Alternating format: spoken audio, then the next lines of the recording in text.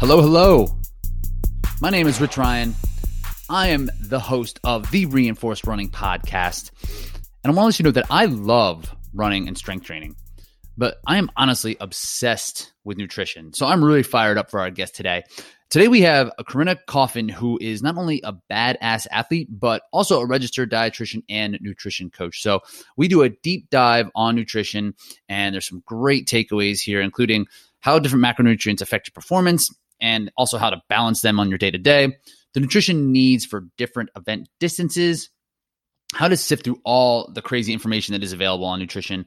And we also touch on some practical application things you could do when it comes to DecaFit and all these different race distances and the new things that are popping up and how that would affect the food that you eat. And I love this conversation. I'm super excited to share it. But first, please rate and review, subscribe to get all the freshest episodes of the Reinforced Running Podcast dropped directly into your feed. And also a special announcement here that former guest and OCR coach Josh Riedinger, aka Joshua Reed, and I are collaborating to create a coaching program that is geared specifically for the OCR athlete who is preparing for the Tri-State Beast in April up in the mountains in New Jersey. So the link is in the show notes below. So if you are running that race, then you need to check it out. Or you can go to www.reinforcedrunning.com/Tri-State Beast. Okay. And we are on.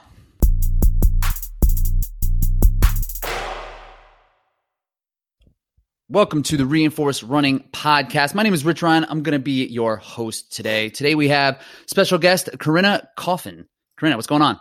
Hey, Rich. How are you? Doing awesome. Thank you so much for joining today. I'm really excited because we haven't really done a deep dive on nutrition yet, like a real expert in that field. And it's something I'm really passionate about. So I'm real excited to grab the knowledge out of you and just have a conversation on that. But first, I have a couple of like real short questions that I just want to ask you. Awesome. Are you ready? Okay. Yes. All right. So what is your go-to cheat meal? Go-to cheat meal. I love eggplant parmesan. I'm Italian. So like my mom, I wouldn't say it's my go-to because it's hard to go to it. My mom has to usually make it. But when I'm home, I'm like, that's my request. That's a good point. Yeah. Like, so after a race, not at home. Yeah. It's not going to be my optimal performance fuel necessarily, but I do love a good eggplant parmesan. And the thing with sometimes eggplant just like they're just drastically different. Sometimes it's like the greatest thing ever, but if you get it from someplace, do you even get it out because you can't risk it? Or honestly, sometimes I do, but it's never like my mom. So it's not. I've tried to replicate her with my boyfriend loves it too. So I'm like, oh, may as well try to be a chef here and cook it. And so it's pretty good, but hers is by far the best. Yeah, and I'm not Italian, and the way I understand how Italians cook, they just like know how they just like they know this a little bit of that, and then it's like this perfect thing every time. And yes, there's no recipe, so you just kind of have to listen. You just have to watch her do it. Or watch, yeah, exactly. Cool, eggplant parm. That's a great choice. Yeah, thank you. I bet you don't get that often. No, I haven't heard. People usually like pizza, and it's like that's a good one too, but like. Shout out to Benny Gifford, who also shares that love of eggplant parm. We've bonded over that many times. How'd you guys find out that like that was? Did he have the same question for you one time? Or it was like at Battle Frog headquarters. We had to do this this skit thing for business, like a marketing proposal. That question got asked, and I said that. And he's like, "No, that's my favorite food." I was like, "Shut up! That's not possible." Yeah, pretty Shout entertaining. What is your favorite CrossFit workout? Oh, I am a big fan of long chippers for CrossFit. I mean, with my endurance background, CrossFit was kind of hard for me to go to and be able to push really and like, kind of push close to that red line for really short periods of time. So I find that the longer ones are more in my wheelhouse. But I like some running. I like some good bar muscle ups. Rope climbs are fun. Barbell cycling. I'm usually pretty good. Like hang power cleans all day. So I've been shifting further away from CrossFit, as I'm sure we'll talk about maybe later in this podcast. But so I'm not feeling as strong as I used to be. But that's all for good measure in the obstacle course racing world. When I step away from CrossFit, like I don't know, not even that long. My overhead mobility is just a disaster. Yeah. Like I just go running and then try to do like overhead squats, like I'm PVC pipe, and then just like building up from there. Yeah. It's hard balancing the running and CrossFit. I mean, they both make you feel equally worse in its own regard. You know, it's like, oh, if I run more, CrossFit feels really tough. If I do more CrossFit, running feels tough. So it's a hard balance. So when you say chipper, is sometimes I've seen people program chippers and they're just like 40-minute workouts, but they could be like, 10 rounds of something.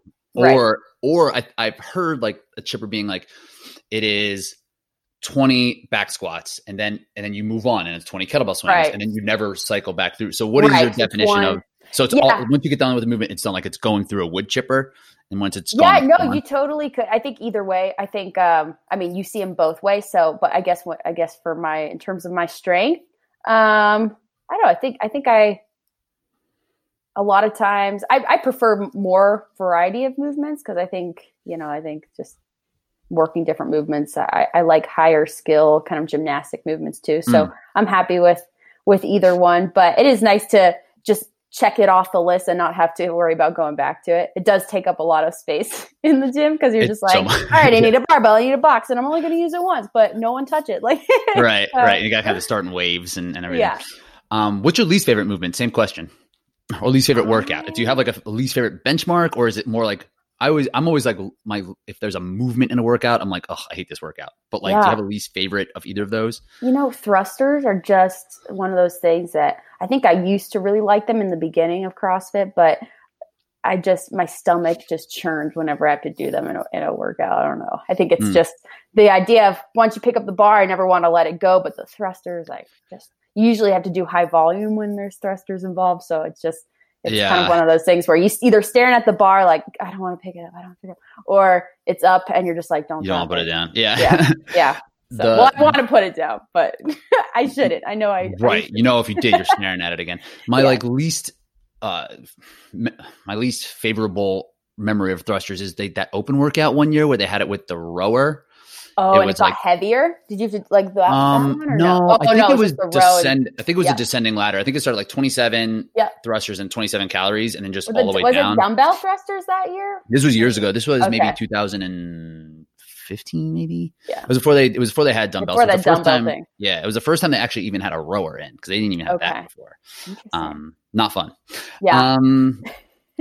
Cool. So what is your favorite US city besides the one you live in? Oh, well, so currently I'm in Salt Lake City. I am from Charlottesville, Virginia.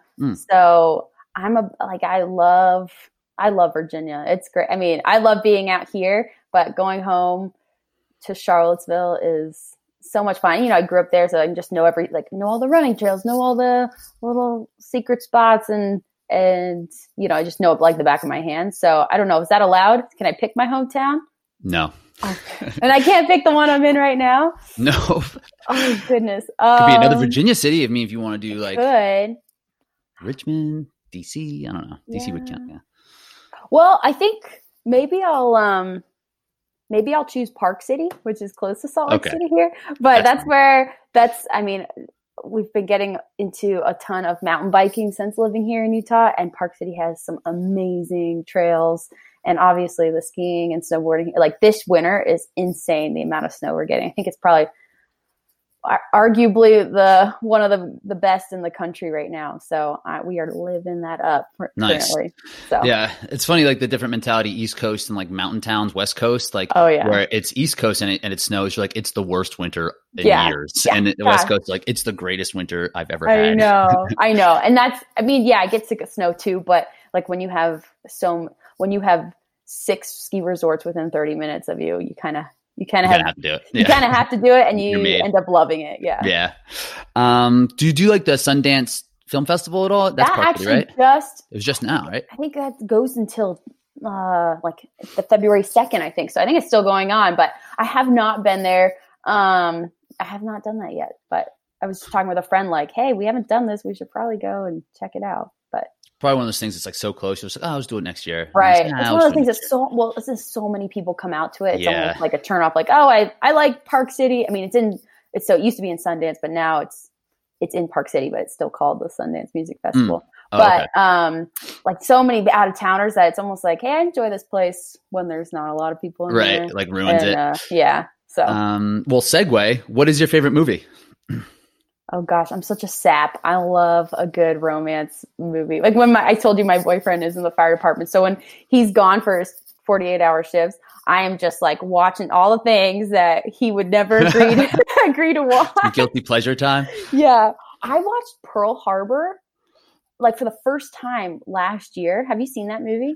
When I was like 12. I had no idea about this. No one told me, which I was so upset once I watched it. And it was like, wow, this was such an awesome movie. Did you cry real hard? I cried so hard, but I was like, how did I not know about this? And this isn't even a new movie. So that has surpassed like The Notebook and everything, in my opinion. That's been great. So we're not even talking rom-coms, just roms. Oh yeah, just roms. Exactly. I like rom-coms, but I'm a sucker for just the roms. Yes. Just sit there and just feel good for a while. I like it. Yeah, I hate scary movies, so probably the furthest is probably just the opposite. Yeah. Just love movies. It's funny because I have 3 brothers, and I think I just was so restricted from watching all those things when I was younger that it's coming out now. It's like strong. Repressed so long. Like whenever I have free time, now you're going back in time too, watching the old ones. Yes. Got to catch it, make up for lost time. Right. So this is kind of along the same lines. What is something you thought was cool when you were younger, but like isn't cool? Oh gosh. What did I think? I mean, gosh, the first thing that comes to my head were those Furbies. Oh my God. I don't know. That was like literally the first thing that came to my mind was like how we had these Furbies and you like, you know, you stick your finger in their mouth to feed them. And they like, feed me. I don't know how parents like how they put up with those things. I think my brothers too had Furbies for a moment there. But there was a Furby. It was just me and my brother, and there was definitely a Furby in our house. Okay, so it was a guy thing too. But I think it was just like you needed to stay up, and like couldn't they talk a little bit? Yeah, they were like feed me when they were hungry, and then like when they farted too. They were like they would like burp and fart too after we fed them like a baby. I remember putting mine on the swing because I was obviously thinking it was just a little toddler that I was taking care of, and just it fell off and it broke. Yeah, and that was kind of the end of my Furby. It was a sad day. That's a fantastic answer because those are objectively not cool. Those are super not cool. Look, those. I had this ugly one too. It was like gray, and it looked kind of like a spotted pig, but it just was not attractive. You know, they're not attractive things in the first place. But it was like gray and spotted, and had some pink fur patches. Yeah, it was kind of unique. It wasn't ugly. So ugly is cute kind of thing. Yeah. All right. Well, awesome job. You did it. Thanks. I was nervous about that part. I'm not good at fast. No, you did great. Because usually when it's on the fly, it is just like, I don't know. And then like in like 10 minutes or like as soon as we get off, you're going to have like 5 other different answers. Like, oh my God, that was an answer I should have had. I'm pretty confident I'm pretty happy with my response. Those were really strong. So now that we're through that, so just tell us a little bit about who you are as an athlete and a professional. Just fill in some of the listeners. Yeah, totally. So like I said, I'm from Charlottesville, Virginia. I grew up my entire life in Virginia on a horse farm. Have 3 older brothers. Well, I'm a twin, but he's 2 minutes older, so he holds that against me. But we're all within 3 years of each other. So when my twin and I were born, I had a 1-year-old brother and a 3-year-old brother. So we're super close. And I attribute a lot of my kind of athleticism or trying to keep up with the boys my entire childhood and even now. They're all super athletes and we're really close. So again, we share that kind of passion for movement and exercise and just being healthy. But so I went to Virginia Tech for my undergrad and studied nutrition, food, and exercise and Spanish.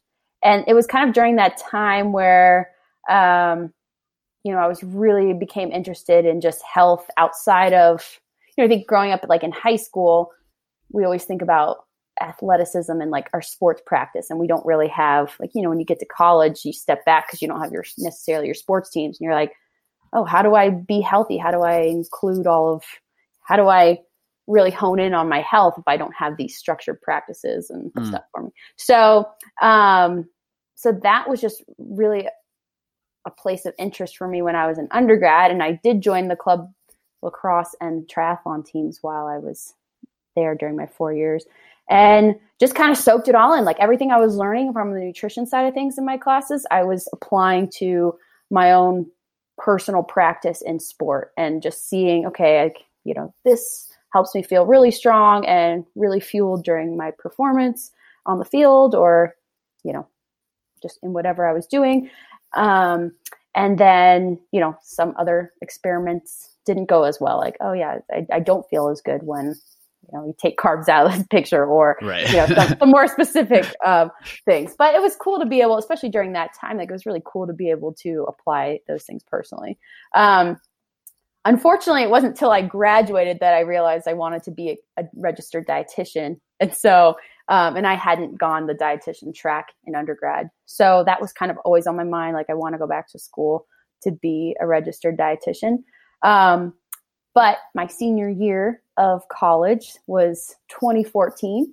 And so that's when I first stumbled into obstacle course racing. I did, I think 3 Spartan races that summer beforehand. And then the 4th one was September for the Spartan Race World Championships. And there, surprised myself. I surprised a lot of people by placing 2nd. Mm-hmm. And that was when it was still in Killington, Vermont. And it was an epic course. And like it took 4 hours and 22 minutes. It was like the longest I'd ever run or raced before. Claude came in first and we were battling back and forth a lot throughout the race. So shortly after that, like it was just, Spartan approached me, Battle Frog back in the day.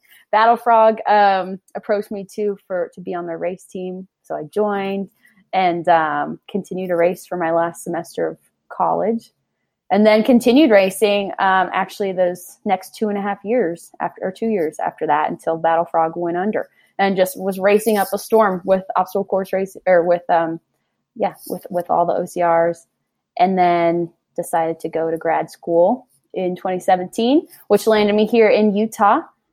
And I pursued a sports nutrition master's degree along with all the prerequisites to sit for the dietetics exam, which I passed this past summer. Congrats. So thank you. Yeah. So it's been kind of a whirlwind of racing and school and studying and all that good stuff. But now I'm officially a registered dietitian, and I have my own private practice for nutrition consulting. And I also spearhead the Yancey Camp Nutrition program, which just launched the 1st of this year. Yeah, your experience as an athlete is very unique because you have gone, and we talked about CrossFit a little bit, but you went from, I didn't know you were involved in triathlon, but then brought it into these long distance ones, and now and kind of went the opposite with CrossFit. Now you're kind of finding like a medium in there, and I'd love to hear about your experience with the nutrition with that. But when you went back to school, could you just kind of explain the difference between a nutritionist and a registered dietitian? Because like these words get thrown out, but they're not the same. So can you explain that a little bit? I'm glad you asked, because so technically anyone can call themselves a nutritionist. There's really no hardcore definition there. There's lots of different certification courses that you can get, obviously, to learn more about nutrition. But the difference between that and a registered dietitian is there's a whole accreditation process to becoming a registered dietitian. You have to have 4 years of schooling in a dietitian and nutrition related subject matter. And then, or if you don't, then you need to go through an additional process, kind of like what I went through was like the coordinated program, which includes all the courses that you would need to check off in order to meet the prereqs. And then you also have to do a dietetic internship. So that's usually around a 9-month process where you are in a clinical setting, a community setting, and a food service setting, all food related. So it's a very, very in-depth education process to sit for that board exam. And then once you have all of those checked off your list, then you can sit for the exam. It's a 4-hour exam, and it's a board certified like national exam. So it's the same for any dietitian all across the country. And then, so it's a pretty big process for sure. And then what does that afford you to do career-wise, or that a nutritionist wouldn't? Right. I think the biggest thing is to give nutrition information for specific medical conditions. So like nutritionists are able to, they're able to give nutrition advice to a healthy population, or honestly, maybe I don't even know. Like they can suggest certain things, but they can't prescribe anything. Whereas dietitians are the only recognized health professionals that can give dietary advice for specific medical conditions. And so like that allows us to work you won't see a nutritionist in a hospital setting, because obviously we're not dealing with a healthy population usually in that kind of setting. And so that requires someone who's able to do that. Also, like meal planning, technically you're not supposed to offer or provide nutrition prescriptions of any sort. And so with meal planning, like you can make suggestions as a nutritionist. But you can't, but by meal planning, you're giving someone essentially a template or a prescription to eat these specific things. And that's not technically allowed as a nutritionist. That has to be given by a dietitian. So that's helpful. We do offer that component with Yancey Camp Nutrition. So that's helpful, but it's legal. We're legally allowed to do that. Totally. And like, from my perspective, I am anybody, so I can call myself a nutritionist. I don't, because it's confusing. So I kind of go like the nutrition coach route. But yeah, that's how I understand it, right? Like I can't tell someone to eat chicken. I could suggest that, but I can't be like, eat chicken and like peanut butter with toast for lunch, because that would just I think it's against the law. Right. Right. And just because I don't think that the whole education piece behind it and what the food can actually do to people. And I think that's kind of where I like to draw the line. So it sounds like you're just way more entrenched in the education piece that just gives you a real certain idea of what is going to be helpful for people, more or less. Which I mean, and there's a lot of nutrition coaches out there, and I think it's great. We definitely have a health problem in this country, and there's not enough nutrition based or nutrition focused people helping others. There's the demand is highly outweighs, what we're able to fulfill from a coaching side of things. So, but I do think, especially for your general population, it's easy to get caught up in a lot of the misinformation out there, and uneducated, quote unquote, nutritionists can do a lot more harm than good for a lot of people, especially if they're just not really, educated in the right, the right scenarios or the right circumstances for people, or they're just the right topics. So I think it's just important for people to be cautious and know, what the scope of practice is for, nutritionist versus dietitian and what they're looking for. 100%. And I talk about this a lot about how like there's a difference between like someone who's giving you a template for what they've done. So it's like, hey, look at me, I'm jacked. Here's what I eat. You should eat this too. It's like, well, that's not what people necessarily need from a lot of times using food to make them feel better. Or like a lot of times it boils down to habits and habit formation. It's not just about like, here, do this. Like if it were that simple, everybody be able to do it. And you're right. It is confusing because there is so much like misinformation out there and a lot of voices. So when you kind of think about in terms of sport and endurance, or specifically like an OCR athlete, like what would be the first place you would start with nutrition when talking to an athlete? Like what's a piece of advice you would start with?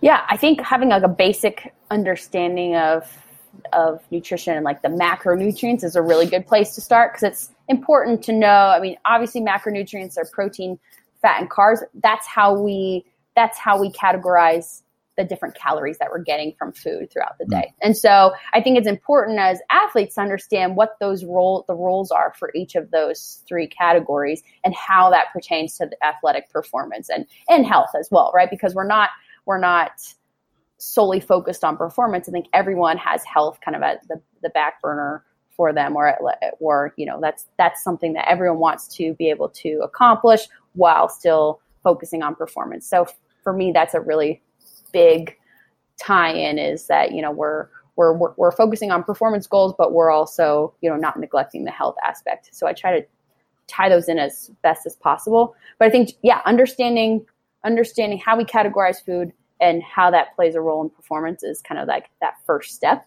And then we can get into the, you know, and then also from a performance standpoint, like what energy systems are we using primarily in the workouts or the training that we're doing?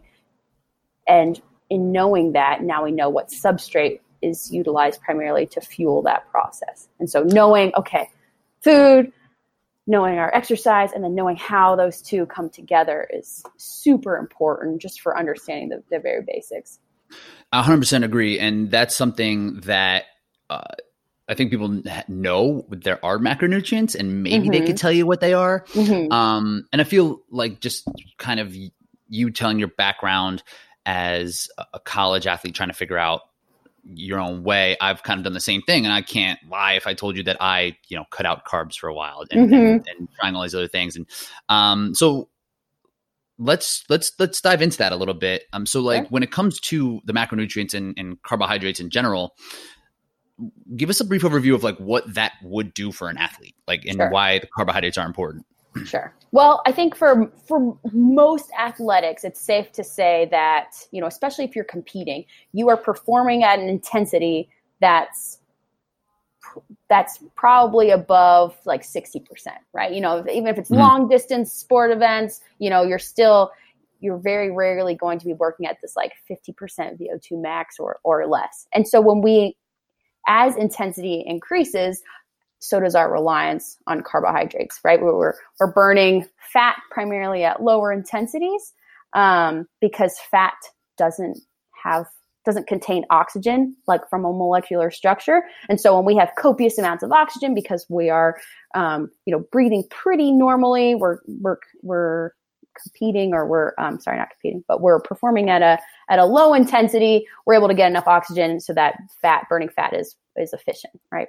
But as our intensity goes up, our oxygen intake decreases, and now we have to rely on the oxygen in carbohydrates. That's, you know, from a molecular standpoint, that makes it a lot more efficient to utilize carbohydrates than fat. And so really from that standpoint, our bodies just cannot rely on fat to fuel those high intensities. So either we need carbohydrates or our bodies just can't achieve that amount of intensity. And so something's got to give there. So, you know, and understanding that most of the time with most athletics compete in a competition setting, you are going to be competing at a higher intensity, and therefore need to ensure that you have a supply of carbohydrates. And our body can only store a finite supply of carbohydrates. We store about 400 grams in our muscles. We store about 100 grams in our liver. And so, you know, and that's, you know, topped off, which like 1,800 to 2,000 calories, right? Right. So that's easy to go through. I mean, if you're topped off completely, meaning like, you know, you've kind of undergone this carbohydrate loading process in the days prior to that event, or the 24 hours prior to that event. But, you know, if you're not topped off, you know, like you just said, it could be a lot less than the 2,000 calories. And depending on the duration and the intensity of your workout, you can get through that very quickly. And so it's really important to make sure that, you know, our meals are carbohydrate rich, especially around that workout time, in order to fuel ourselves properly. And I'm glad you mentioned and you compared the two fuel sources with carbohydrates and fats, because that's especially now with distance running, it seems to be that kind of trend. It's like, okay, fat as fuel, you can store more fat. There's more calories in fat. So like we can sustain it for a longer effort, but I don't think people understand how slow that really is. Right. So even if you are doing a 10-mile distance run, you are barely working, you know, right, to cross that threshold. Sure. And so that's a great overview of carbohydrates. And another one that I feel like is important and that people kind of understand, like they would have a protein shake after they work out. Maybe they eat eggs for breakfast and like, okay, cool, protein.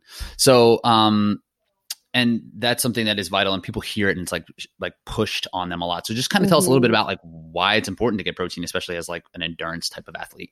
Yeah, protein's super important. Kind of going to your point, which I will talk about the importance of protein, but like a lot of times that takes front and center stage when really our, the main thing the main substrate fueling our muscles is carbohydrates. So people always forget, they always think like protein, muscles, but when in reality, it's a lot, very much carbohydrates as in fueling the muscle, your muscles to contract and do work during physical activity. So while it's very important to get, your protein in, especially post-workout for that rebuilding process for your muscles, you also have depleted those carbohydrate stores in your muscles. So you need to replenish that. And if you just stick to the protein, I mean, you have some of the components to rebuild that muscle tissue that's been stressed through your training, but you're not allowing your muscles to recover very well, because if you just leave them hanging out there to dry in terms of, you just depleted a bunch of carbohydrates, but you're not replenishing those, you're going to experience a lot of soreness. The DOMS, delayed onset muscle soreness, like that's pretty huge if you are really only focusing on protein and not working to replenish those stores. And just to jump in quick, because people are always interested in like recovery methods, and they're like, oh, to use the Normatec boots or like cryo, and they don't pay attention to how much carbohydrates they put in after them. And I'm like, the hands down, the best way to recover is through carbohydrate. Like absolutely. No. So yeah, that's an awesome point, because protein's not a fuel source. Like if you just ate protein, like you probably die, right? Like I don't think you could sustain off of your kidneys would not be able to handle that process. Yeah, like I don't think you would have enough. You wouldn't have any energy eventually. Yeah. So I think it's important to focus on protein, but it should not be, especially for athletes. It really should not be the entirety of the focus there, because again, you need it, but you also, it's not, there's not this priority in terms of, one takes precedence over all the others, that they're all very important in a balance, and timing obviously is also a factor that plays a large role. But so I mean, protein's important. I think a lot of people too, especially if they're tracking protein, they will, it's easy, especially based off of just our kind of your typical American meals throughout the day. It's very easy to kind of forget protein in the morning, or have very kind of low protein in the morning. Lunch, maybe increase a little bit, and then dinner, there's a ton. Maybe you have like this big steak or big piece of chicken breast at dinner. Right. So you end up having a very skewed intake of protein throughout the day, as opposed to a little bit more balanced one. And what research is showing is that more spaced out, moderate amounts of protein, around like that 20-gram mark, every 2 to 3 hours, contributes a lot more to muscle protein synthesis throughout the day, as opposed to having it very skewed and having a large amount and then very small amounts. Because that has something to do with like amino acid pools, right? It can only hold. Right. Yeah. So we don't store amino acids, which are our building blocks of protein. So there's a pool, and it does cycle. Like we're constantly either, breaking down muscle or building it, throughout the day, and that fluctuates. And so we can pull from this pool, but, having copious amounts of protein at once is not going to increase the pool size. It's a limited size, a limited amount of amino acids that are being constantly utilized and broken down. So yes, you're much better off strategically kind of spacing those out throughout your day than all at once. Yeah, and that's something that is definitely a struggle. When I found working with people, and protein's usually the first place I'll go, especially if they're so I work with some people who are just looking to drop some fat, right? And if you're going to be in this catabolic phase and you don't want to lose lean mass, like having protein in there is going to just try to ensure it. But you're right. Like people will start their day and have, I don't know, a yogurt, which is great, or something less than that, or oatmeal. That's a good one. And then they'll have a salad for lunch, and then they're like 3/4 of the day and like, holy shit, I'm supposed to get 100 more grams of protein in. Like I can't do this. I'm like, I can't eat enough protein. It's like, well, you could kind of space it out. So how do you have a target recommendation for people, or is it something like if you can eat 20 grams 4 to 5 times a day, like you'll cover your bases? Or do you kind of tell people like, hey, if you weigh this much, you should eat this much? Right. I think that's a good point, but obviously different body sizes will require different amounts of protein. And so that's where I think, for some people, especially smaller, moderate, like medium-sized females, I think it's easier to say, hey, let's get the 20 grams of protein in at each meal, maybe 4 times a day, 4 to 5 times a day and snacks and whatnot. But for guys, obviously their needs are increased. So if they only had, 4 or 5 meals a day or meals and snacks combined at 20 grams of protein, that's not going to give them enough. And so a lot of times you do end up having to increase either the frequency of meals or, increase the amount of, a little bit above 20, maybe closer to like 35, 40 at a time just to hit their needs. So I like to start with, especially when I work with clients, I do like to start with an overall protein target goal for the day, but just so that they know kind of what they're aiming for. But we always break it down by meal. And if there's someone who's like, I only eat 2 meals a day, it's like, well, sorry, sweetie, we can't be having like, 60 gram or 50 gram meal You'll hate twice. it. Exactly. Hate it. So we really do need to make it like, let's kind of revisit your schedule here and see where we can fit in some, maybe some snacks or, other ways to get protein in more spread out throughout the day. Yeah. I that's because people are busy, right? They don't have time necessarily to eat more than 2 meals if they don't plan it out. So how do you recommend someone would get more protein in? If you're listening, like, yeah, I get it, I should get 120 grams of protein in, but like, listen, I work 12 hours a day. What are some of the steps that you recommend first? Is it trying to get protein snacks in, or do you have like, what do you necessarily recommend?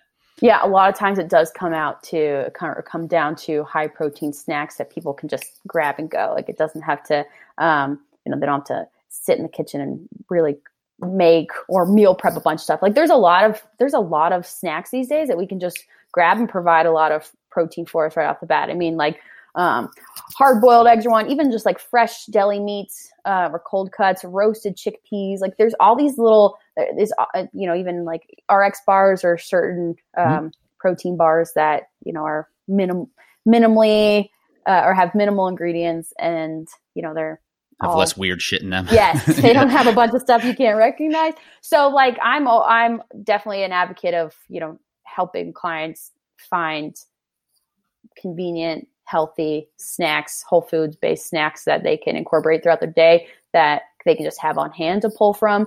But a lot of it's understanding, what their schedule is like, why the 2 meals or, why kind of the odd structure to their day where they can't, or they don't think that they can consume more, and trying to find solutions to those barriers through kind of things that just seem realistic to them. Obviously, I'm not going to try to incorporate, just because I have an idea doesn't mean that that's something that they will be able to implement. So I think a lot of it is meeting the client where they're at or meeting them a little bit in the middle to discover, okay, well, this clearly isn't working. We need to address or find a new solution, but how can we make it realistic for you to implement? For sure. And ideally everybody would live that Tupperware lifestyle, meal prep like twice a week and have it all set out for them, but it's just not always realistic to do that. But yeah, I totally agree that like, yes, spacing out, meal timing is a huge takeaway, and it can really help a lot depending on what your goal is, fueling for performance, or if it's to lose weight. Like it's better to eat more often if you're trying to cut some fat a little bit. And speaking of fat, like what are your thoughts around that? Like, and tell us a little bit about dietary fat and why that's also important. Yeah. So fat's usually one of the macronutrient that people don't understand as well. Like, well, why is it important if I need carbs to fuel my exercise and fat and protein for muscle building, like, do I really need fat? So I think the biggest thing that I like to explain to anyone really is that, we need dietary fat in order to absorb our fat soluble vitamins, which are vitamins A, D, E, and K. And so if we don't, if we don't have fat in our diets, we can't absorb those nutrients, and that's going to lead to nutrient deficiencies. So that's extremely important. Also, we have talked about how lower intensities are fueled a lot by fat. So, I mean, yes, we all have, most of us have pretty fair amount of fat stores on our body that can supply this energy for low intensity exercise. But we also have to think about, the importance that body fat plays for us in general. So like, obviously protection of our organs, from contact. We're able to play contact sports or, be protected in any, throughout the day when we come in contact with things that we need that are protecting our vital organs. Hormones is a huge one. I mean, hormone production significantly relies on fat in order to be produced and circulated correctly in our body. And so a lot of times, like I have a minimum, I think 20% of your dietary intake at a minimum should be coming from fat, up to 30% if you're an athlete 20 to 30% is kind of like those dietary guidelines that support a healthy diet without, taking over in terms of becoming a higher fat diet. So I think it's important to balance the carbs and fat and protein all together in an equation, but it's important that you have a minimum there at 20% because, getting too low can really mess up a lot of things. For sure. Body. And that's, so when people, it's really easy to get fats, right? It's in everything if you're not paying attention. Right. But when you start paying attention, you realize how calorically dense they are. So, and that was like when there was that low fat trend, which, everything was fat removed or low fat this, low fat that, and bring calories down to be like, okay, calories equals gaining weight. So less fat, less calories. That's good. But so that's like a slippery slope that people might find themselves on. So what are some things that people might feel if they're not hitting their like fat floor or hitting their fat requirements? Is there a way, are there indicators where people might be like, ugh, this is not great? So like, how would you know if you're not eating enough fat? Yeah. And that's again, it can probably feel different for everyone. And I'm not sure that there's like I think the biggest thing, which you talked about, was that, if you don't have a reasonable amount of fat in your diet, you're going to be pretty hungry throughout the day because you really need this balance of meals in terms of, having a sufficient amount of carbohydrates, fats, and protein to feel full from a meal. Otherwise, we've all had this case where you eat a bowl of cereal, has some protein in it, but mostly carbohydrates, and you just keep eating because you just don't have, you don't have a good balance there of all the macronutrients to help you feel full. And so, a lot of times, I mean, that's the biggest thing is kind of rounding out. It doesn't have to be a lot at each meal. Like you said, it can add up pretty quickly over the course of time as you're eating, but you can get a lot but it's very important to make all your meals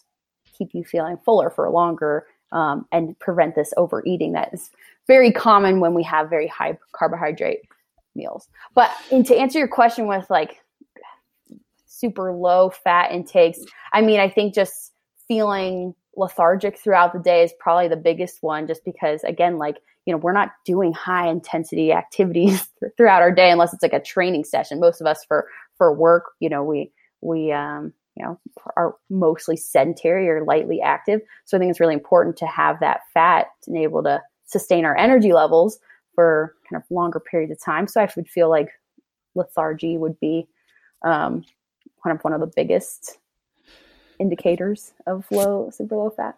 For sure. And like you kind of mentioned it before, how it's like if you feel like you want to eat something like a fatty steak or a burger after being like in a low fat diet, like your body's probably telling you, it's like, okay, you're not satiated, you're not getting everything you need. So there's probably some sort of internal feeling. And if that happens, like, eating just cereal, eating just carbs, and then having like a terrible binge, those are right. I think that's one of the biggest things. Cause I mean, people can go, take a bodybuilder, for example, in the weeks leading up to their prep, the amount or lack of fat in their diet leading up to these events is astonishing. And like, you think about they're irritable, they're moody, obviously they're in a caloric deficit, and it's, for a sustained period of time. So that obviously contributes to it. But I mean, the fat is significantly decreased, and your hormones can definitely, I mean, it's not healthy for your body to be chronically with low fat intakes. And so I think you see a lot of those signs and symptoms through, those bodybuilders and those types of prep stages. That must be awful. They must feel terrible. Yeah. And it's like you said, it's not sustainable. So then you end up like, you do your show or, you do your event, and then you just are craving anything and everything high fat. And I think that's why keto diets work for a lot of people, for weight loss. While I'm not an advocate necessarily of keto diets, especially in the way a lot of people are approaching them, but there's something to be said for the calorie deficit that they're able to create through eating these high fat foods. Because I mean, yes, you're eating more calorie dense foods, but you're so full that you usually end up having a deficit of, several hundred calories each day because you just can't eat anymore. You're like, gosh, I'm super full. And so there's something to be said for that in terms of creating balanced meals that, have a fat component keeping you fuller for longer. Totally. And you cut out that many calories and carbohydrates, you're going to lose weight. Right. It doesn't seem rocket. And we're not exactly the most, healthy carbohydrate prone society here. Right. So a lot of times that's just people cutting out all the nonsense crap that it's not because they stopped eating bananas. It's, right. Exactly. They stopped having bagels for breakfast and lunch. Right. Cool. So you are very unique in this sport because you've done, like we mentioned, the long races, the short races, and then came all the way down to CrossFit, and you actually were able to qualify as part of a team. Was that last year or 2 years ago? 2018, I went to the CrossFit Games with my team. Which I don't think any other OCR athlete has been able to qualify themselves in. Correct. Would that be fair?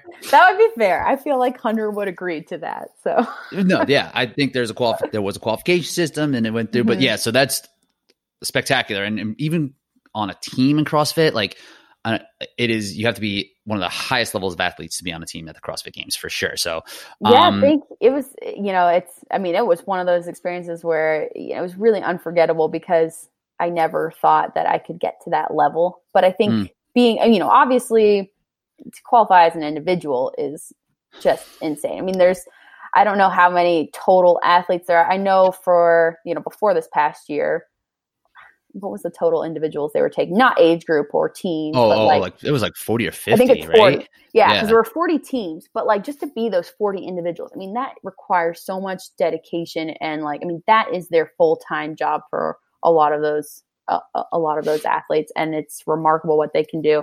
So for me switching over to CrossFit, it was just more I told you I was just getting a little bit burnt out from obstacle course racing. And, it was time for me to focus on something different. And I thought CrossFit was really exciting, and it just gave me that kind of, the intensity I was looking for, but also just being on a team was so much fun because, you are being strategic and you're splitting up the work, amongst your teammates, and there's a lot of collaboration involved, and I just lucked out. I feel like I had the most incredible teammates, and individually you take us apart and we're like, well, pretty good athletes, but nothing, games or even individual regional levels necessarily. We had the other gal on my team, Dana, was an individual regionals athlete, but otherwise, just individually we weren't superstars, but together we just were able to accomplish. I think that's what made that event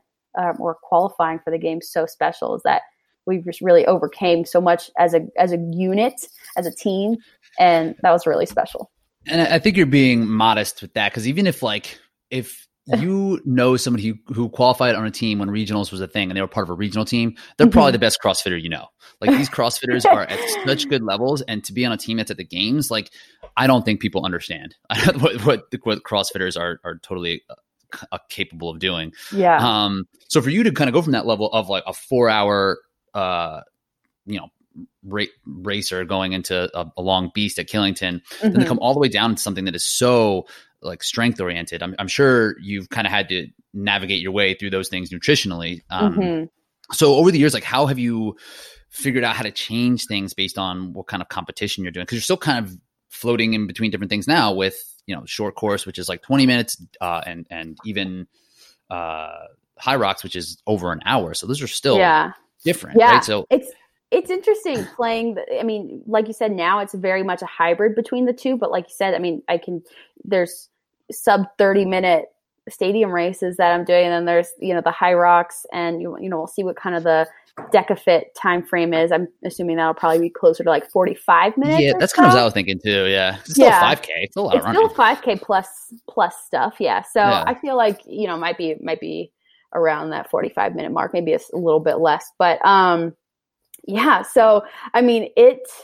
it definitely takes a focus from a nutritional standpoint to make sure that you're fueling properly for each of these activities. But I think the biggest thing was that I did all of these things still separately. Like in 2014 when I was doing the long races were my focus. And then doing CrossFit was my focus. And then doing these hybrid events, that's my focus. I think it's really hard to be trying to do, beasts and then compete in CrossFit, actually be really competitive. Right. So you really, and I think, we kind of touched on this before we started the podcast here with just, with quality over quantity, and not really, and in terms of races, and knowing okay, I'm going to focus this year in 2020, these are going to be my main focuses. I want to prioritize this race because this is what I want to do the best in, or this competition.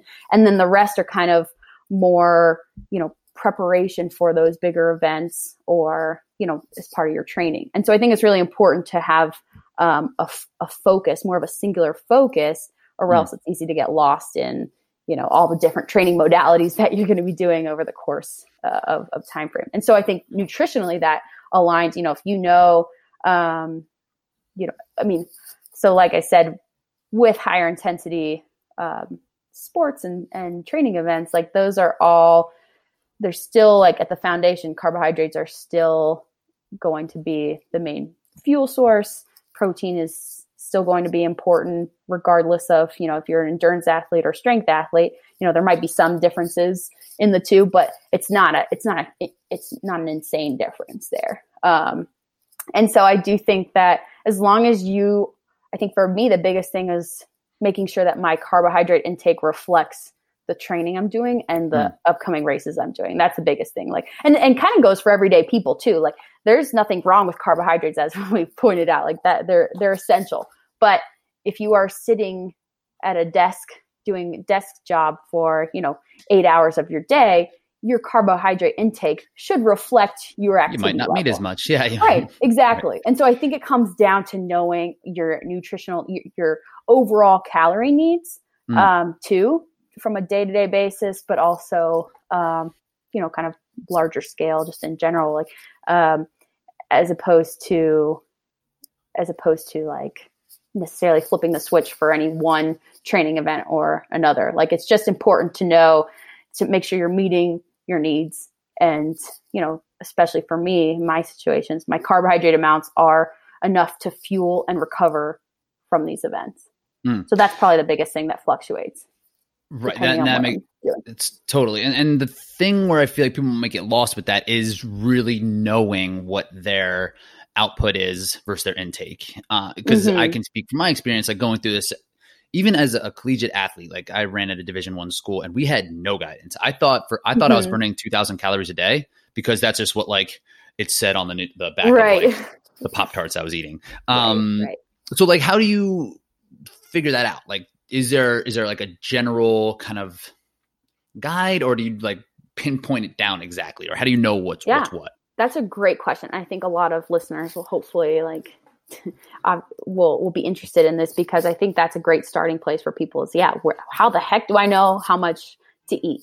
And so a couple different approaches I have with clients when I start off, obviously if I'm just starting to work with someone, that's something that I just don't know automatically, and they might not know it either. So how I start is, of course, there's, energy calculations, energy equations for, estimating what someone's energy intake would be based off height, weight, age. Of course, if you have your body composition from a bod pod or DEXA scan, that there are equations that account for knowing or having that information. And then of course, your activity factor, which is a little bit generic, right? You multiply your kind of basal metabolic rate by a kind of generic what you think you're doing 1.2 to 1.9 right. scale based off of how active you are. So again, it's very general, but there are equations that are like they're tested, they're close enough. Right. Yeah. And then so from there, based off your goals, if you want to take a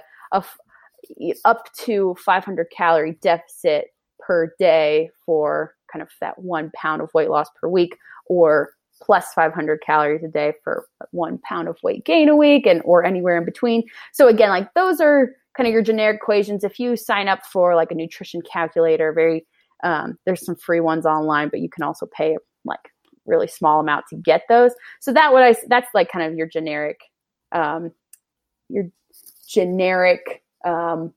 equations that you can go for. But when you're working with someone personally, I think that's really one of the beauties in having a coach, as I'm sure you can speak to yourself, is because you're working with someone in an ongoing relationship that can help you kind of discover what your needs are and what you should be at currently. So with my clients, like, sure, I'll plug their information in an equation so I have kind of a general idea, but I'll also have them track their usual intake over the course of 3 to 5 days, just to see what they are eating. Because I don't care if this equation tells me that they need 2,300 calories a day, but they're only eating 1,400 days roughly, over the course of 3 to 5 days. Then having them eat 2,300 calories all of a sudden is going to be ridiculous for them, and also potentially lead in a decent amount of weight gain over a short period of time. So I think it's important to, first of all, I always meet the clients where they at. Sometimes people give me food logs and they're like 1,100 one day and 1,900 the other day and 1,500. And so that's obviously like, okay, well, we just need consistency with this person. We just need them to, we need to find kind of a moderate in between calorie level and just have them consistently hit that for, weeks or days in a row, maybe even, a week or two, so that I know, okay, how's their body responding? And I keep a pretty detailed spreadsheet with personal clients, so that we can stay on top of this. But if they're eating, let's say we chose 1,500 calories, and then they're dropping weight after being consistent for, a week or two. And if that's not their goal, we need to obviously make changes. And even if it is their goal, we need to make sure we're monitoring that. So that's kind of the approach I like to take, is more so meeting the client where they're at, intake wise, establishing consistency, and then moving that up or down based off of what their goals are, and obviously changing or focusing on the macronutrient components as well. I love that. And it's like you have to collect some data, right? At first, okay, what are you eating? Let's pay attention to that. It's really eye-opening. And then like, what does that mean for your body composition? What does that mean for your energy levels? And like kind of shifting through there. So yeah, I think tracking is so huge for people. And it's so annoying too. And I get that for people. It's like, but they have to understand that you're asking for help and nutritionally, and that requires an intervention period. And do I think you need to track for all the rest of your days of your life, or even for the year? It's like, no, I don't. But I do think that it's very important, if you're working with someone, that you give them an accurate reflection of what you're eating, and also for your own self, so and ideally that's over time, that's something you can reduce or just get rid of altogether. But people, like breaking a habit, starting a new one sucks for people. And so like with our Yancey Camp nutrition program, like there's a lot of things that we need from potential clients before we even start. And I think sometimes that can be a turnoff for people, but people have to understand that we need to know you in depth in order to best help you. And so, yes, there's going to be a nutrition questionnaire. There's going to be a food intake log that we need from you.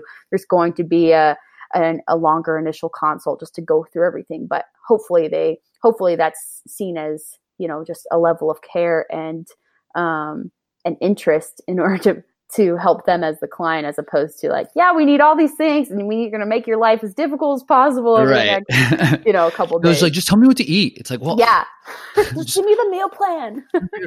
Jeez. Right. I have a couple more questions. How are you doing on time? I'm good. Yeah. Cool.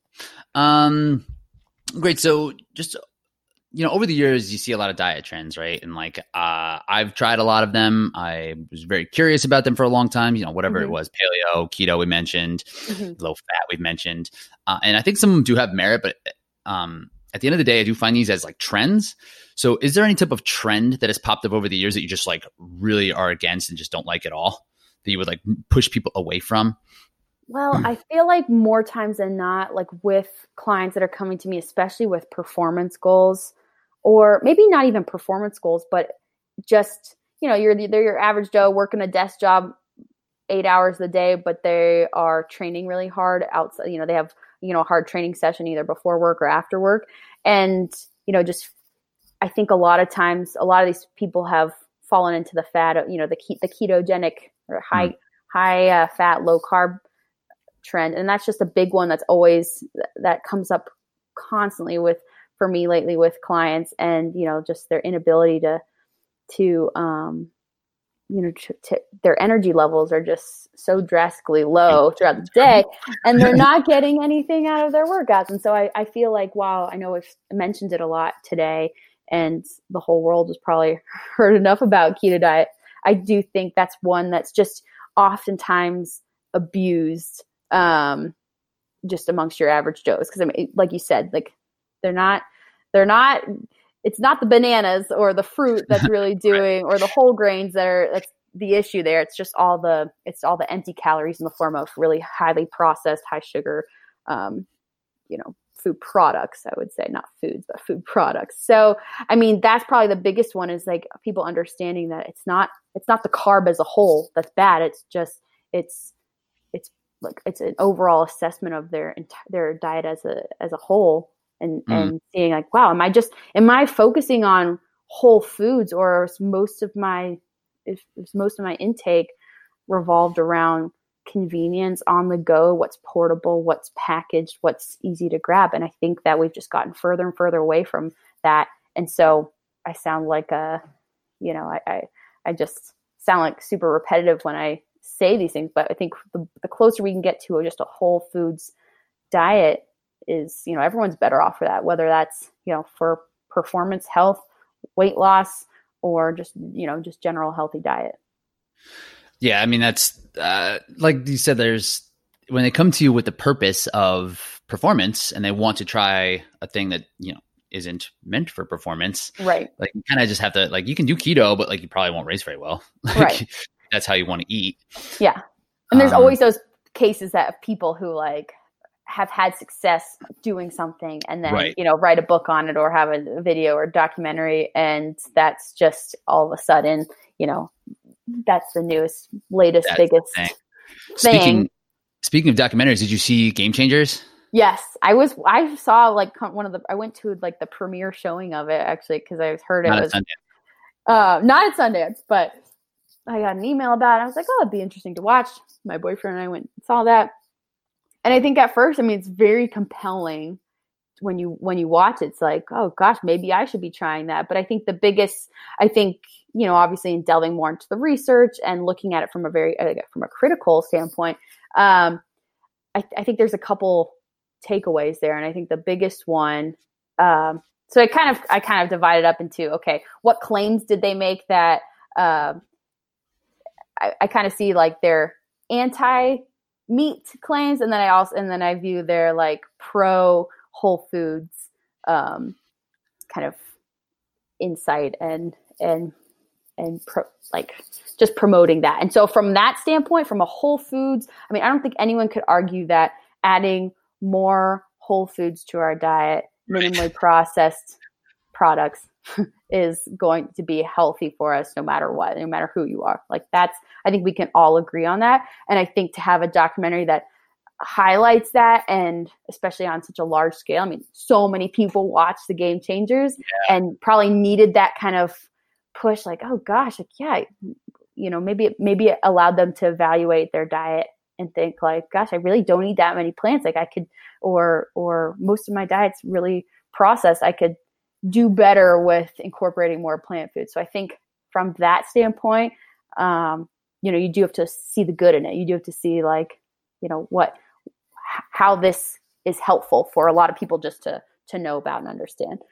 What I don't agree with is like the claims, the false claims that were made about many animal products and eating meat. And, you know, like a lot of the studies they cited were either really poorly conducted studies or super small sample sizes, or like that one study amongst thousands of other studies that said the opposite. And so, and the studies that they did, the experiments, I should say, that they did in the movie was, you know, those weren't set up in any type of way, shape, or form to actually. Anecdotal stuff too. A lot of anecdotal stuff, and actually, there were no dietitians interviewed in that in the movie at all. Just nutritionists.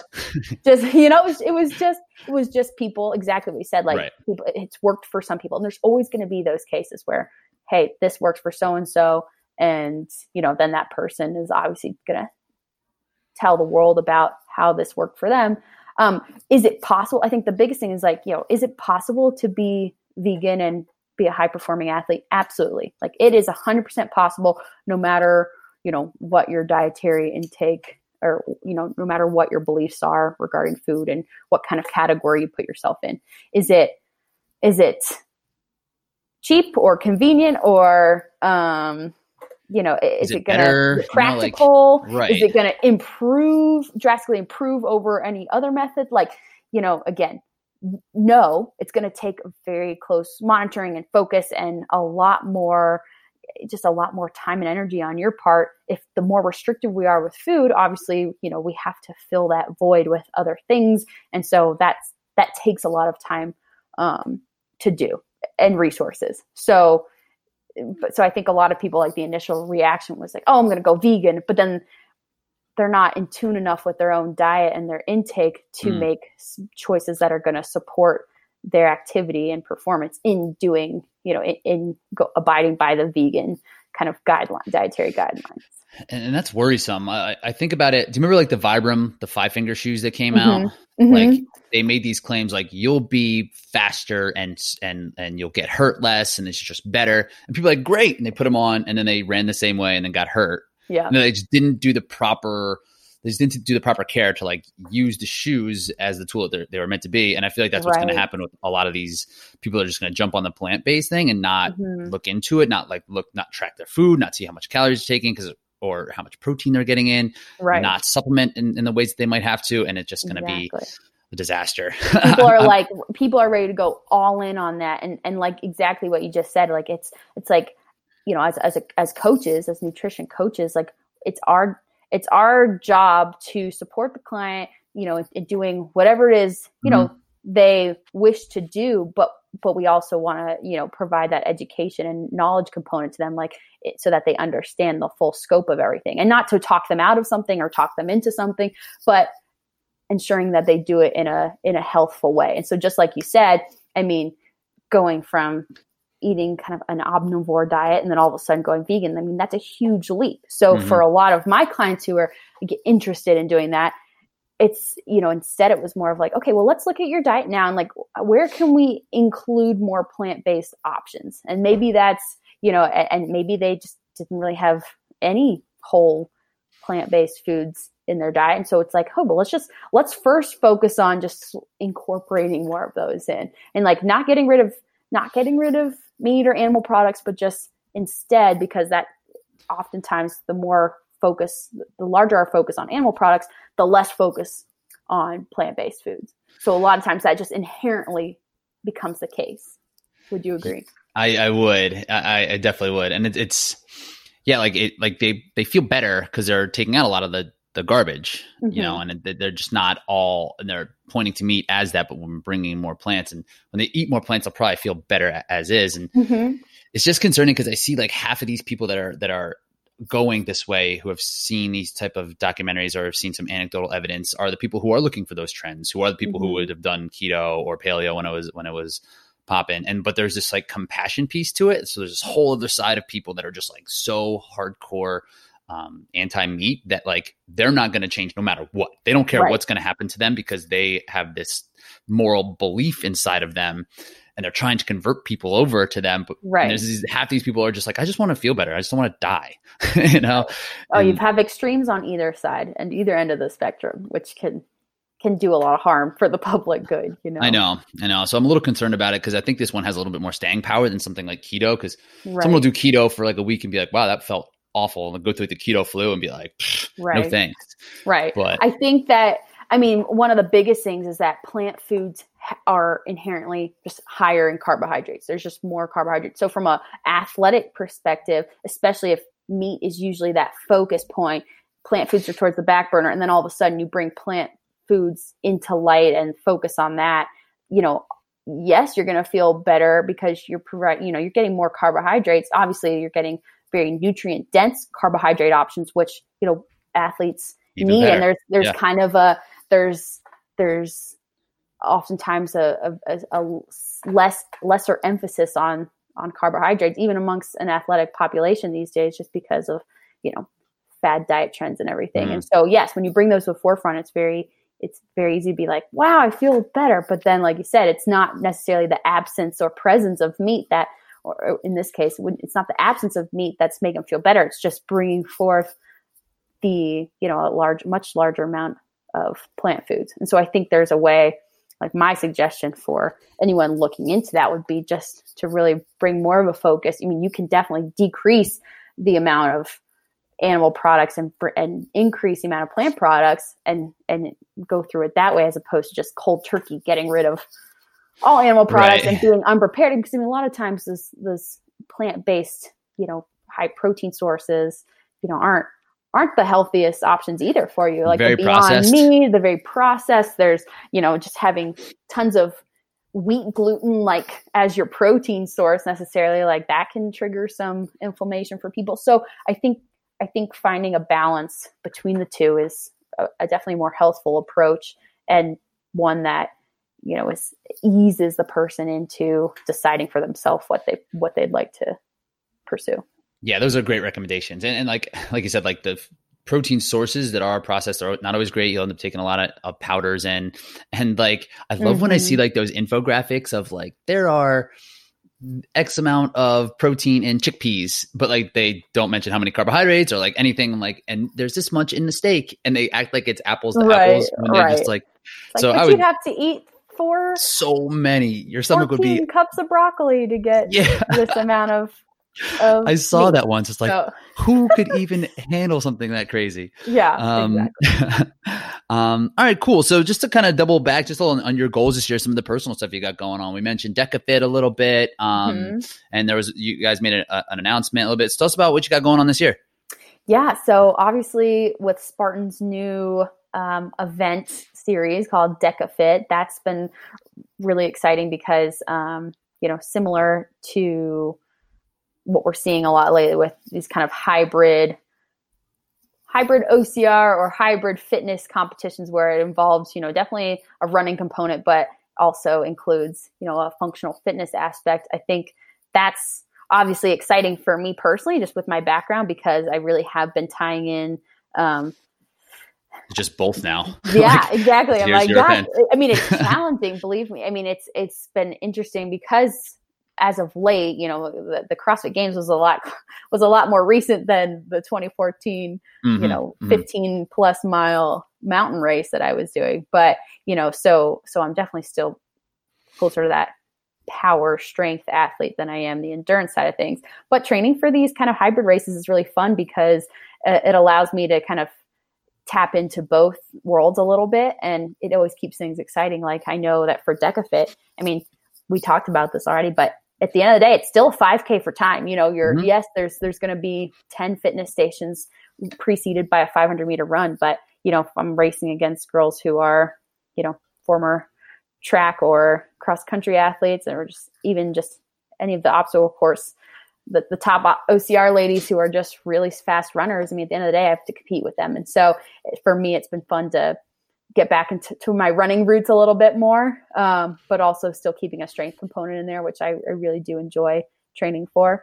So I've got DecaFit lined up this year. I definitely want to keep doing the Spartan Stadium series. I believe there's going to be a Spartan Stadium World Championship. We've heard. Could we know? We've heard. Yeah. So we know that the World Championship is the Spartan World Championships in Abu Dhabi now. So December 4th and 5th. But what I've heard is that the Stadium World Championship is going to be combined into that weekend. So again, that's kind of rumor, but yeah. And so that's not till December, which is crazy to me. It'll be very interesting to see how that, I mean, by December, I feel like a lot of people are just at their limits with running or injuries or yeah, right. I mean, the summer, so you really do have to be smart from an athlete side of things. And one of the reasons I told you I wasn't at the Hyrox Chicago race this past weekend was that it's a long season. I mean, if I had done that race, that was January 25th. If I'm going all the way through December, I mean, there's really no time for an off season. And I think that's so incredibly important to have as an athlete, and one that's easy to overlook for the first maybe year or two. And then all of a sudden it catches up to you and you're like, gosh, I'm burnt out, or I'm injured, or I'm like just lost my passion for this. So trying to be really intentional this year, even though I've got, anywhere from 15 to 18 races. We'll see what kind of unfolds. I want to do it all, but I also know me and know that just have to be well-rounded and make sure I'm taking care of myself physically, emotionally, personally, relationship wise, all that good stuff. Can't be racing only. Have you been able to pilot this DecaFit at all? Have you done it? I have not. I mean, in my training, I do a lot of running with the movements, but I haven't. I know that Yancey and Jared are working really hard. Like they're kind of spearheading the DecaFit series, but they're doing a lot of. They've got their warehouse in Denver right now, where they're applying a lot of kind of how it's going to run logistically and making sure the setup goes smoothly. So I have not able to I haven't done the full thing, but it's going to be interesting for sure. Just to space in. I mean, because with Hyrox, it's 1,000 meters of running and then a fitness station times 8. So, but when you're cutting that distance in half, that is a fast. I mean, hopefully those are fast intervals, and the movements aren't really heavy. So, I mean, it's gonna be a high intensity race for sure. It'll be very interesting to see how it all kind of goes down. Yeah. And what kind of athletes are gonna come out like this? I think this opens the door more for a CrossFit athlete than it would for because Hyrox is still an 8K. Right. You can't just come out of a box. You tell a CrossFitter they're going to run 5 miles and they're just no thanks. Way, no chance. Yeah. But they can wrap their head around a 5K. 5K, yeah, for sure. And there's definitely, every CrossFit athlete has their strengths and weaknesses, and some of them are just more of an endurance-based athlete. Totally. So I think it'll be very interesting to see that play out. But also at the same time, there's a lot of runners that are these fitness stations, that's not a problem. I can run a 5K like nobody's business. Right. And so that's going to be very interesting to see. Okay. I mean, Hyrox, you look at the podium and it's you have Faye, who's super fast and endurance-based athlete. And then you have this in Chicago, Alyssa and Laura Weeks. Yeah. And Laura's very much a almost purely CrossFit athlete. Alyssa's been kind of in between. Mm-hmm. But I mean, the body types in turn, Faye, super, super lean, super quick, long legs. And then you take myself or some of the other ladies that are a little bit stockier, heavier build, more muscle. I mean, you can have them on the same podium right next to each other. And it's very interesting to see what comes out on top. And that's for Hyrox. So we'll see what DecaFit, if that leans more towards the end. I definitely think the runner is gonna, especially with lighter workout or less intense or less heavy workout stations, I do think the endurance is really going to play a huge role in DecaFit. Because that sled is kind of the deal breaker in Hyrox. It seems it's like an equalizer, and it seems like that's far and away the hardest thing. Do you imagine there's going to be a separator like that in DecaFit, or is everything just going to be kind of moving through really quick? I think for the most part, things will be moving through pretty quick. I know, from my experience with the Spartan Stadium races, whenever there's there's a station with the assault bikes and it's 15 calories. And I know for me, that's more of my strength because I do have a little bit more mass than some of the other ladies. Yeah. And power and power. More so power, yeah. I know there's 20 calories in the DecaFit, for the one of the DecaFit obstacles. So I know like that, I mean, there's a little, again, it's not like minutes. It's probably a matter of seconds, but it's an effort, that might wipe people. And the RAM burpees I found in the stadium are terrible. Yes. They're really hard. Yep. So we've got 20 RAM. I think it's 20 RAM burpees. We have the 40 pound for girls, 60 pound for guys, 20 D balls over a wall. Which that'll be really light for you, right? Like you probably know how to do that. It's like, oh, that's again, I have to really take advantage of those stations where I can get a little bit of an edge because I know that the running will be more of my weakness in those races. But so that's what I can think about is like the RAM burpees, the D balls, the assault bike. Those are definitely more power based, which I think, obviously speak to me a little bit more. How are you going to hold that RAM during the squats? I have great mobility. And so, but honestly, it's 30 pounds. So just chucking it over one shoulder and just squatting like that. I mean, think so? You can even, as your arms get tired, you can kind of put your hands over your head to like hold on, as if we had like a log over your head. Right, so a log, that might be, I think picking up and throwing it over like that might be easiest. But honestly, once you're in that position, even as you're doing 30 squats, it's very easy for me to like shift that weight back and just put it on as a back rack. So it's just too short. Like a lot of shoulder mobility won't be able to reach there. So it's like gonna be hard to like, hold that thing like a back rack. And it's like fat. But at the just same like time, a bar. like even holding your arms up in that kind of back rack, it's not the most restful position for your arms. If you're doing that. So I think the one shoulder really might. You can front rack it, but that would. It's like Zercher it. Yeah, you could Zercher it, but yeah, I think over the shoulder will be honestly the best strategy. Yeah, I don't have one, so I'm just trying to like think about like it's like I know. Yancy all respect to that all respect to that piece of equipment, but I ain't spending that much money on that heavy log. Yeah, no, you can makeshift your own for sure. Totally. But will you be there? Were you plan to come to any? It's just not around the same time. I want to do High Rocks LA. Yeah. So I'm gonna do that, and I'm gonna do Stadium Series this year as well. And then I just gotta wait to see where Decas end up, and if they're Coast or even if they're like a reasonable flight. Like I'm definitely interested. I'm really I know the second one's already going to be in Dallas on May 2nd, and I think they have a third one up on their schedule with the dates. But I know nice. I know that'll be kind of. I think by the time that first race is around, we'll have a more in-depth schedule for DecaFit on the website. So cool. Definitely check that out. Cool. So I'll let you go. And just you had the thing going with Yancy. So where can people find about the nutrition coaching, or how do you guys? Yeah. With personalized, one-on-one nutrition coaching. And with Yancy Camp, I mean, obviously he has a very successful online training platform for those looking to train OCR specific, or even they even have a CrossFitter on there and a triathlete.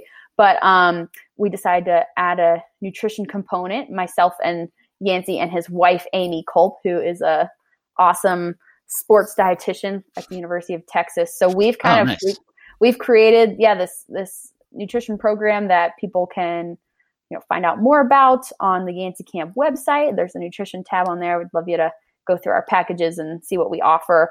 But really, like I said to you earlier, Rich, like it's essential. I mean, if you really are looking to hone in on your nutrition, there's so much generalized information out there, but to get to that next level, it's really worthwhile to have a personalized program, at least for some period of time.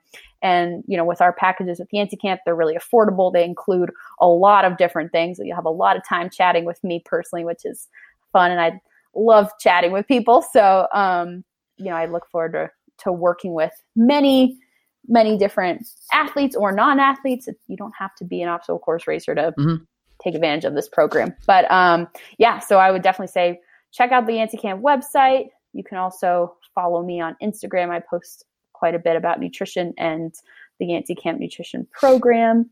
So and we have a newsletter that's going to go out each month. So we'd love everyone to subscribe to that so that you can at least get some of those common misconceptions about nutrition answered and kind of, pick our brains a little bit, because we do a Q&A as part of our newsletter. And I think it's helpful for people to get a lot of myths busted. Yeah. Start testing things out. And it's just like, it's always amazing to me how high level athletes just don't even think about it. They just, and how much of a difference it can make. So like, you guys should seriously check it out. It's really valuable if you're willing to commit, because it's not easy. It does take change, but it's worth making that change for your performance and just like your lifestyle. Yes. And we have we've partnered with a meal planning platform called Eat Love, which is included in either of the packages with ENT Camp Nutrition. And I think that's a game changer for people. No pun intended there, but a lot of times, the tracking and figuring out how, what meals to eat throughout the day to hit your target calories or your target macros, like that's cumbersome for people, and it takes time and it takes effort on top of family and job and training and everything else. So this platform makes it really easy to kind of have a flexible meal plan that you can change at any point in time and sift through the many recipes on their database, but all to fit your needs is pretty awesome. So that's the easier you can make it for people. Totally. But also being flexible, which is always the hard part about meal plans. It's like, here, I've just spent all this time writing this up for you and you have to stick to it. It's like, you can just change it as you wish. And so I think that's the coolest part. So for sure. Cool. So I'll link all this stuff in the show notes and like your socials and everything like that. Cool. Well, I appreciate you popping on. When I press stop on this, we'll stay on, so I won't just kick you off, so we can kind of recap. Well, cool. Well, thanks again. I really appreciate it, and we'll catch you guys later. Yeah. Thanks, Rich. Bye, guys.